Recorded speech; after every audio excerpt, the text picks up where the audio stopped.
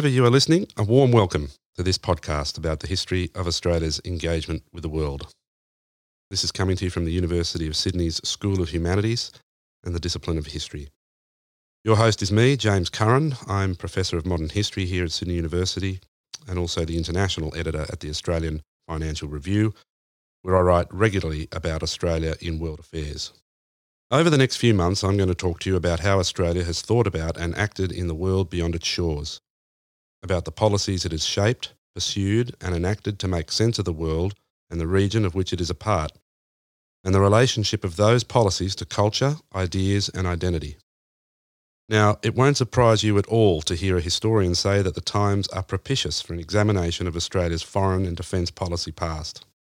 Listen to any major speech these days by a politician or policymaker or think tanker about foreign, defence or strategic policy, and you will likely find the expression somewhere within it that we live in the most unpredictable and fluid strategic circumstances since the Second World War, and the most febrile and dangerous. And there's, of course, every reason for these leaders and commentators to be making such points. It is a time of great flux and of transition, and the strategic waters are by no means tranquil. We are, after all, currently debating whether US-China strategic competition constitutes a new Cold War. Words like containment, appeasement and Munich drip so easily from the tongues of officials, diplomats and pundits. Yet for all this uncertainty, for all the premiums now placed on strategic judgments about the future and what it holds, all those efforts to see around corners, a very difficult thing to do, there is a widespread perception that the past holds out little by way of guidance for the current policymaker or indeed anyone trying to make sense of what's going on. Now this I find something of a genuine oddity, this near disdain for history at the very moment the back catalogue of the Cold War, or Australia's anxieties about the rise of an Asian power, are being ransacked at will and deployed in the public debate. And yet in the next breath, the circumstances are deemed so novel that history is rendered either irrelevant or a frivolous indulgence, as if it's some kind of sojourn into sepia.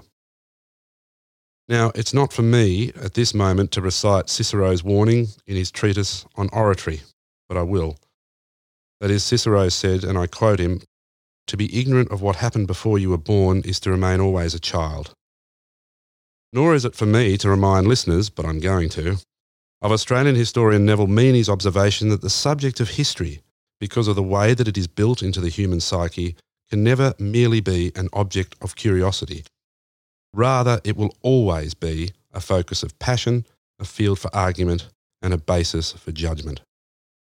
And all that the historian can do, Meaney argued, in bringing the past to life or in probing the alternatives out of which the present has emerged, is to mediate the passion, clarify the argument, and enlighten the judgment.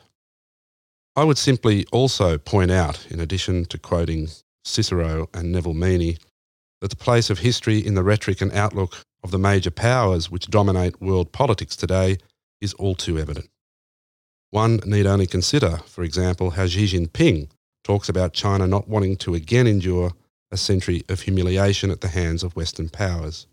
He talks about 5,000 years of continuous history as being so pivotal in shaping China's outlook on the world. Think too about how Russian President Vladimir Putin refers to the collapse of the Soviet Union at Cold War's end as the greatest catastrophe of the 20th century, and how Russian grievance today is animated in part, but not wholly explained by, the expansion of NATO and European Union over the last few decades. Or pick up any American presidential speech, probably barring the 4 years of President Donald Trump, who didn't talk this language, intriguingly, but pick up any American presidential speech at a time of crisis or war or national commemoration and feel America's sense of special mission or historic sense of manifest destiny drip from its pages. If you're searching for an Australian example of this kind of language, look no further than the slogan 100 Years of Mateship that was crafted in recent years to shape a narrative of long-standing Australian loyalty to the United States in times of war or conflict. Now this is a tale about brothers in arms, stretching all the way from Le Hamel in France in 1917 during the First World War to the streets of Baghdad in 2003 and no doubt beyond. And this slogan wraps the Anzac legend around the American alliance, as if folding the slouch hat of the digger into the nation's strategic doctrine. We will explore this slogan and its usage later in this podcast series. My argument, of course, is that there is a place for sentiment in the relationship between allies, but there is a danger when sentiment dictates to policy. Think too of the slew of historical images, fears and phobias from the late 19th century and the 1960s that have been marshalled in the debate over how Australia can manage the rise of China, whether it be the yellow peril, red China, or the reappearance of maps featuring those lunging, elongated, bulging red arrows from Cold War cartography, once more reaching down towards a vulnerable, innocent Australia. Even the ABC, indeed the national broadcaster, is one of the worst offenders here, regularly carries maps of Australia being flooded in a Chinese red tide. Now that's enough of a preamble, but let me set out what this series is going to be about. It's going to cover Australia's relations with and response to the world from the late 19th century to the present. And for this purpose, I'm going to focus on the historical, cultural, ideological, economic and strategic factors shaping the Australian government's foreign and defence policies. At the outset, it is important to bear in mind that contemporary events in the international sphere cannot be interpreted on their own terms. Treating Australia's reaction to the latest foreign crisis in this way may give rise to a lively debate, but rarely does it advance understanding. In all such attempts to give meaning to these events, theories of international relations and ideas about politics and culture are necessarily, even if unreflectively, brought into play. Words and phrases such as national interests, vital interests, realpolitik, realism, balance of power, power politics, imperialism, pragmatism, moralism, moral principles, human rights, cultural values, and liberal internationalism are often used as though they are self-explanatory.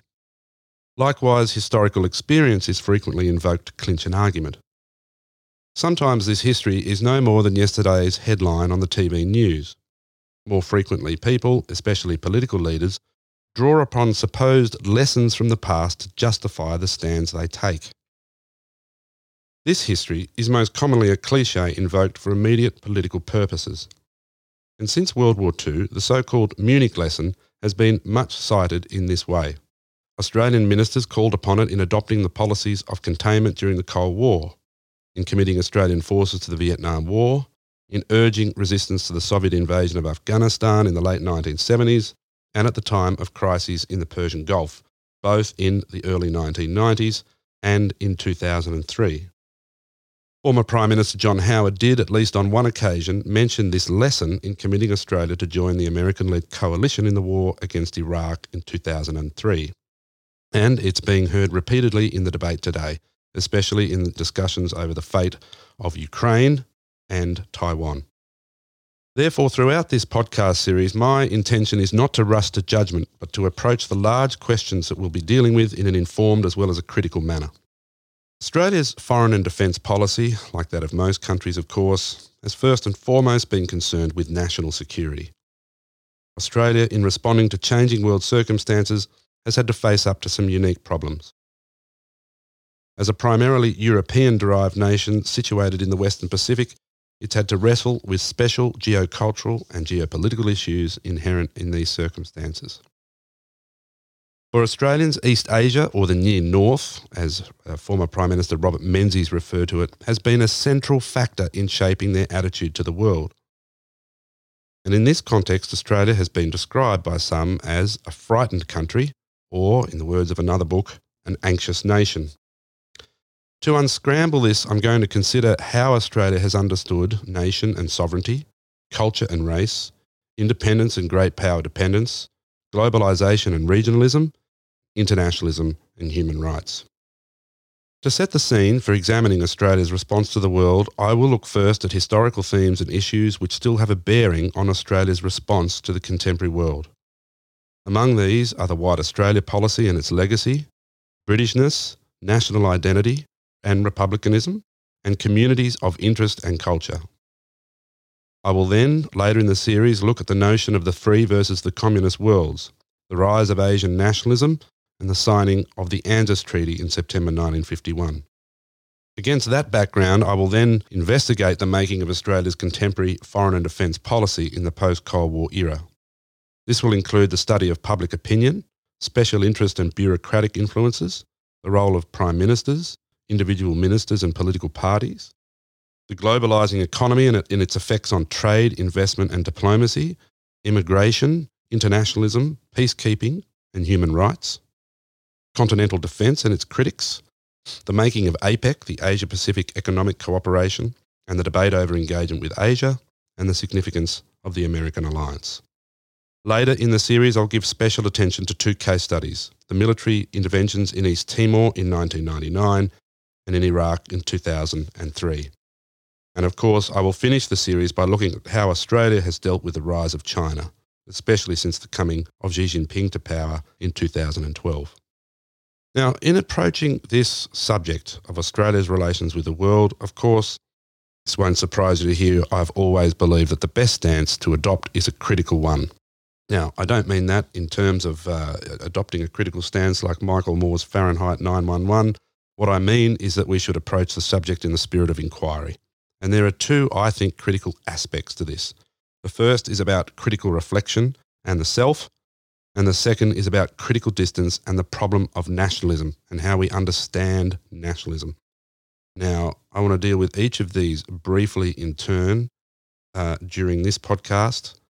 Please bear in mind I'm not trying to flick the switch to the existential. These are very crucial points about how to approach the topic. So what do I mean when I talk about critical reflection and the self? Now, it's important to bear in mind that Australian foreign and defence policy is a topic which quite properly stirs up passions, often party passions.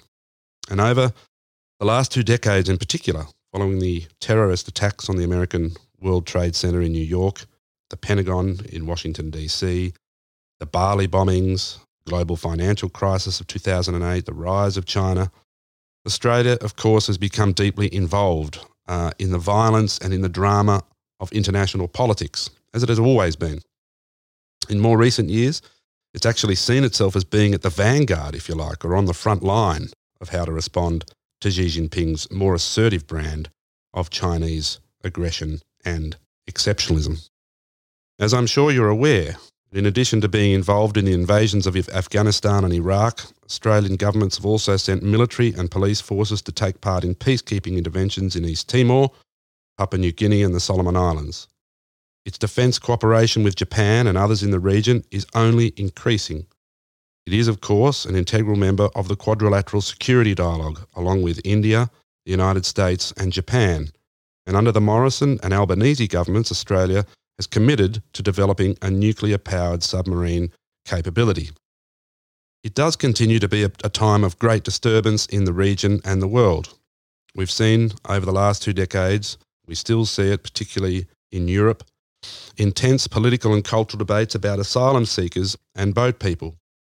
We have debated how our nearest Asian neighbour, Indonesia, has been troubled by Islamic radicalism and the internal problems it faces, problems for which there are no easy solutions. And Indonesia continues to be threatened by secession movements. In Northeast Asia and in the South Pacific, there are other issues of so-called failed states, rogue states and irredentist movements. All of these matters require Australian responses, and therefore they affect us, both as citizens of Australia and citizens of the world. What Australia should do in these circumstances is a matter of considerable controversy, and it rouses strong feelings. And all of us, to some extent, including myself, come to the discussion of these problems with preconceptions. It is right, of course, that as citizens we should have views on our country's behaviour in the world. What I stress here is the importance of examining your reactions and trying to set aside your prejudgments, just as I do.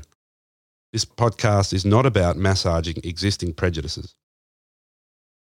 Rather, my intention is to open your mind to new possibilities of understanding and to challenge you to look disinterestedly at alternative ways of thinking about the subject. That is, to enter the imagination of those whose views you might often preemptively dismiss. Now, at the end of this podcast series, your earlier convictions might well be enhanced, they might be transformed, they might merely be modified, and of course they may not be changed at all. But my aim is this, And I stress it's an aim and not a guarantee. Whatever your views, they should hopefully be based on more knowledge and held with greater sophistication. You should have, I hope, a more intelligent and critical appreciation of Australia's role in the world. That is what I am setting out to do here.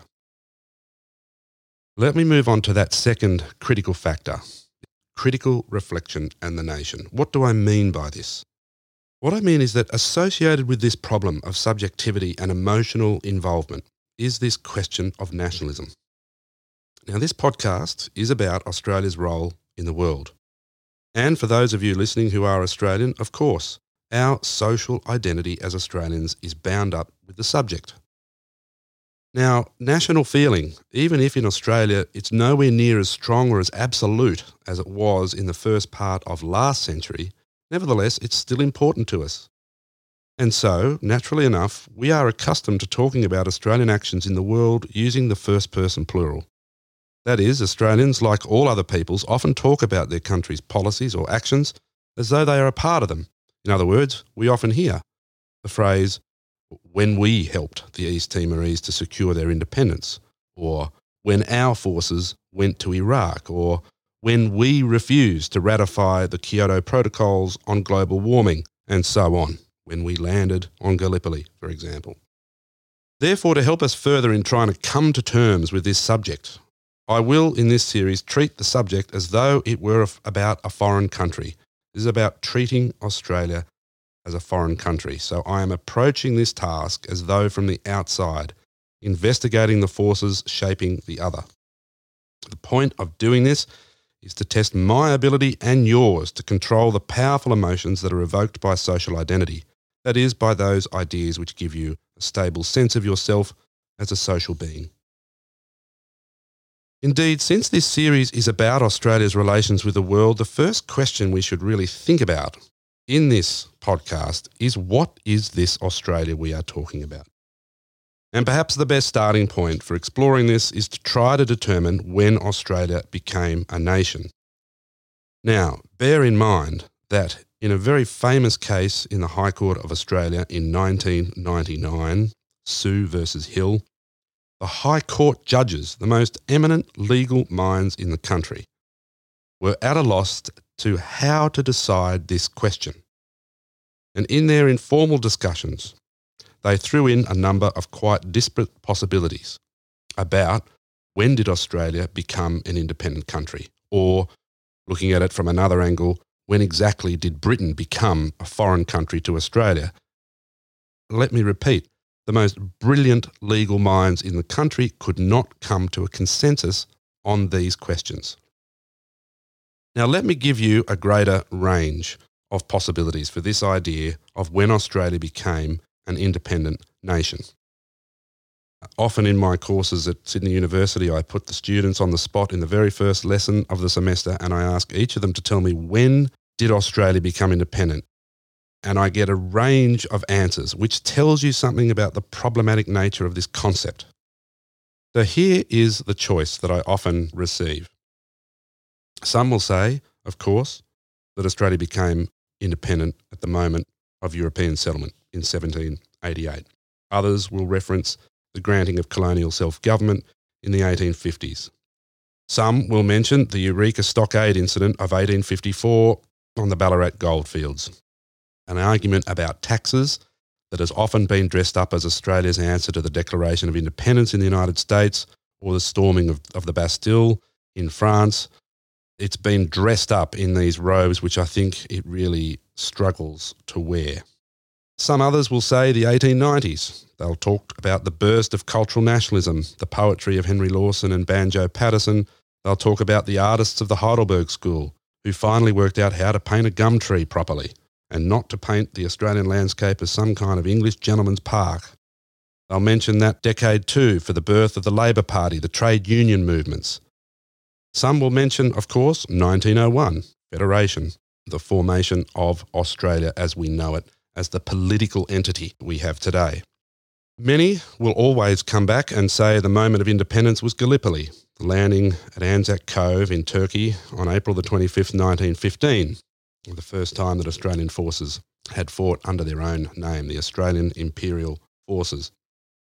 Others will tell you Australian independence came in 1926 at the Imperial Conference in London and the release of the Balfour Declaration. Now, this was when London, basically the British government, said to all its dominions, it's time for all of you, if you like, to hop out of the imperial nest, make your own way. You are self-governing, you are autonomous within the British Empire, you are free to make your own foreign policy, you are free to join or not in Britain's wars.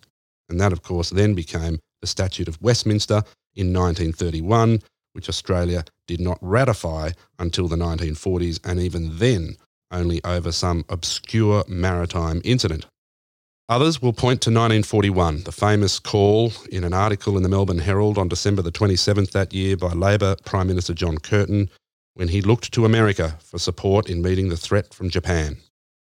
Others will talk about Australian independence coming with the fall of Singapore in 1942. All those guarantees that had been given to Australian policymakers and politicians during the 1930s and into the 1940s about Singapore being the impregnable bastion that would save Australia from the Asian menace.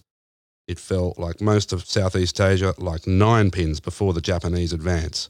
This, for many, is the moment that Australia broke free of the bubbles of old world imperialism, as Vance Palmer called it, and embraced an independent future. Others will talk about the moment of independence coming in the early 1960s when the British government signalled its ambition to join the European Economic Community. Now, that application was unsuccessful. French President Charles de Gaulle said no.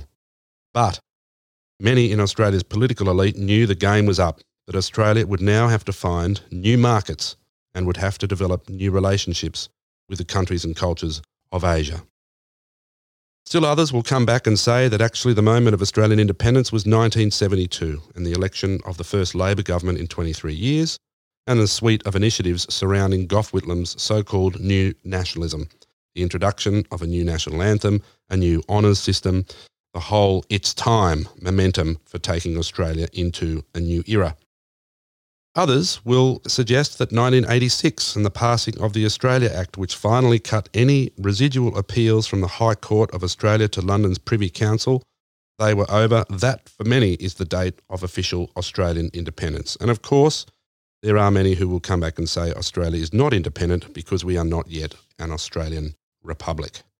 So, the number of possibilities there give you a sense of the problem in coming to terms with this question. There is a very strong myth that is very difficult to sort of blast from its secure moorings in the Australian imagination about 1942. But I do want to suggest throughout this podcast that there are a lot of other possibilities here of approaching the question. Now, the problem is not some kind of esoteric sort of dalliance by historians trying to bring more clarity to this question of Australian independence. It was actually given a recent airing by the current Prime Minister Anthony Albanese during a major speech in Singapore last month. Now, Prime Minister was speaking to delegates at the Shangri-La Dialogue, the preeminent security summit in this part of the world. Mr. Albanese clearly did not want to make too much of the fact that for all the emphasis he was making in his remarks on the role of smaller to middle powers in world politics, Australia has well and truly picked its side in the strategic competition between the United States and China. But Australia's choice was revealed in his speech in a somewhat curious way. In that speech, Mr. Albanese said, and I quote him, "For as long as Australia has made our foreign policy," he said, "our alliance with the United States has been central to it." Now, at first glance, that statement is unremarkable, even obvious. Australia is independent, yet aligned with the United States. Yet there's a drafting problem here which reveals the dilemma of how this country conceives the very idea of its independence in world affairs. How can Australia have made its own foreign policy, yet one where the US has always been central? Now, Mr. Albanese, to be fair, is not sitting in an archive. But the assumption here is that Australia grasped the nettle of its independence only by virtue of its relationship with the United States. How can Australia have its own foreign policy if cast in an American mould? Now, undoubtedly, Mr. Albanese's statement relates to a very powerful myth in Labor's conception of Australian foreign policy. That is, that independence came in 1942. Independence came at the moment that Curtin had to look to America to secure Australia's defence against the Japanese in those dark days of late 1941 and early 1942. But to make this point ignores that colonial governments, even before Federation, pressed a distinctive view of their security fears and anxieties on London and clashed regularly with all the departments of state in London, in Whitehall. Indeed, as did governments of all political stripes after 1901. And during the Cold War, governments in Canberra clashed with Washington too. Cultural loyalty to its great power allies hoped for a shared community of interests. But these hopes were often dashed against the rocks of respective and often differing national interests. Now, that is a theme to which I will return quite often in this series, the theme of Australia's cultural and sentimental loyalties and affections, coming up against the distinctive interests that arise from its unique geopolitical position in the world. For it's in that dynamic that you can find the key to unlocking how Australia has thought about and acted in the world. Well, that's enough for this first episode. Thank you very much for tuning in and for listening, and wherever you are, until next time, it's goodbye from me. I would also like to acknowledge the Indigenous peoples for over 60,000 years who lived on, loved and dreamt about the lands on which I am speaking today, and I pay my respects to their present and future successors who continue to embody their affection for Australia and their enthusiasm for its well-being. This series is produced by Peter Adams for the School of Humanities at the University of Sydney.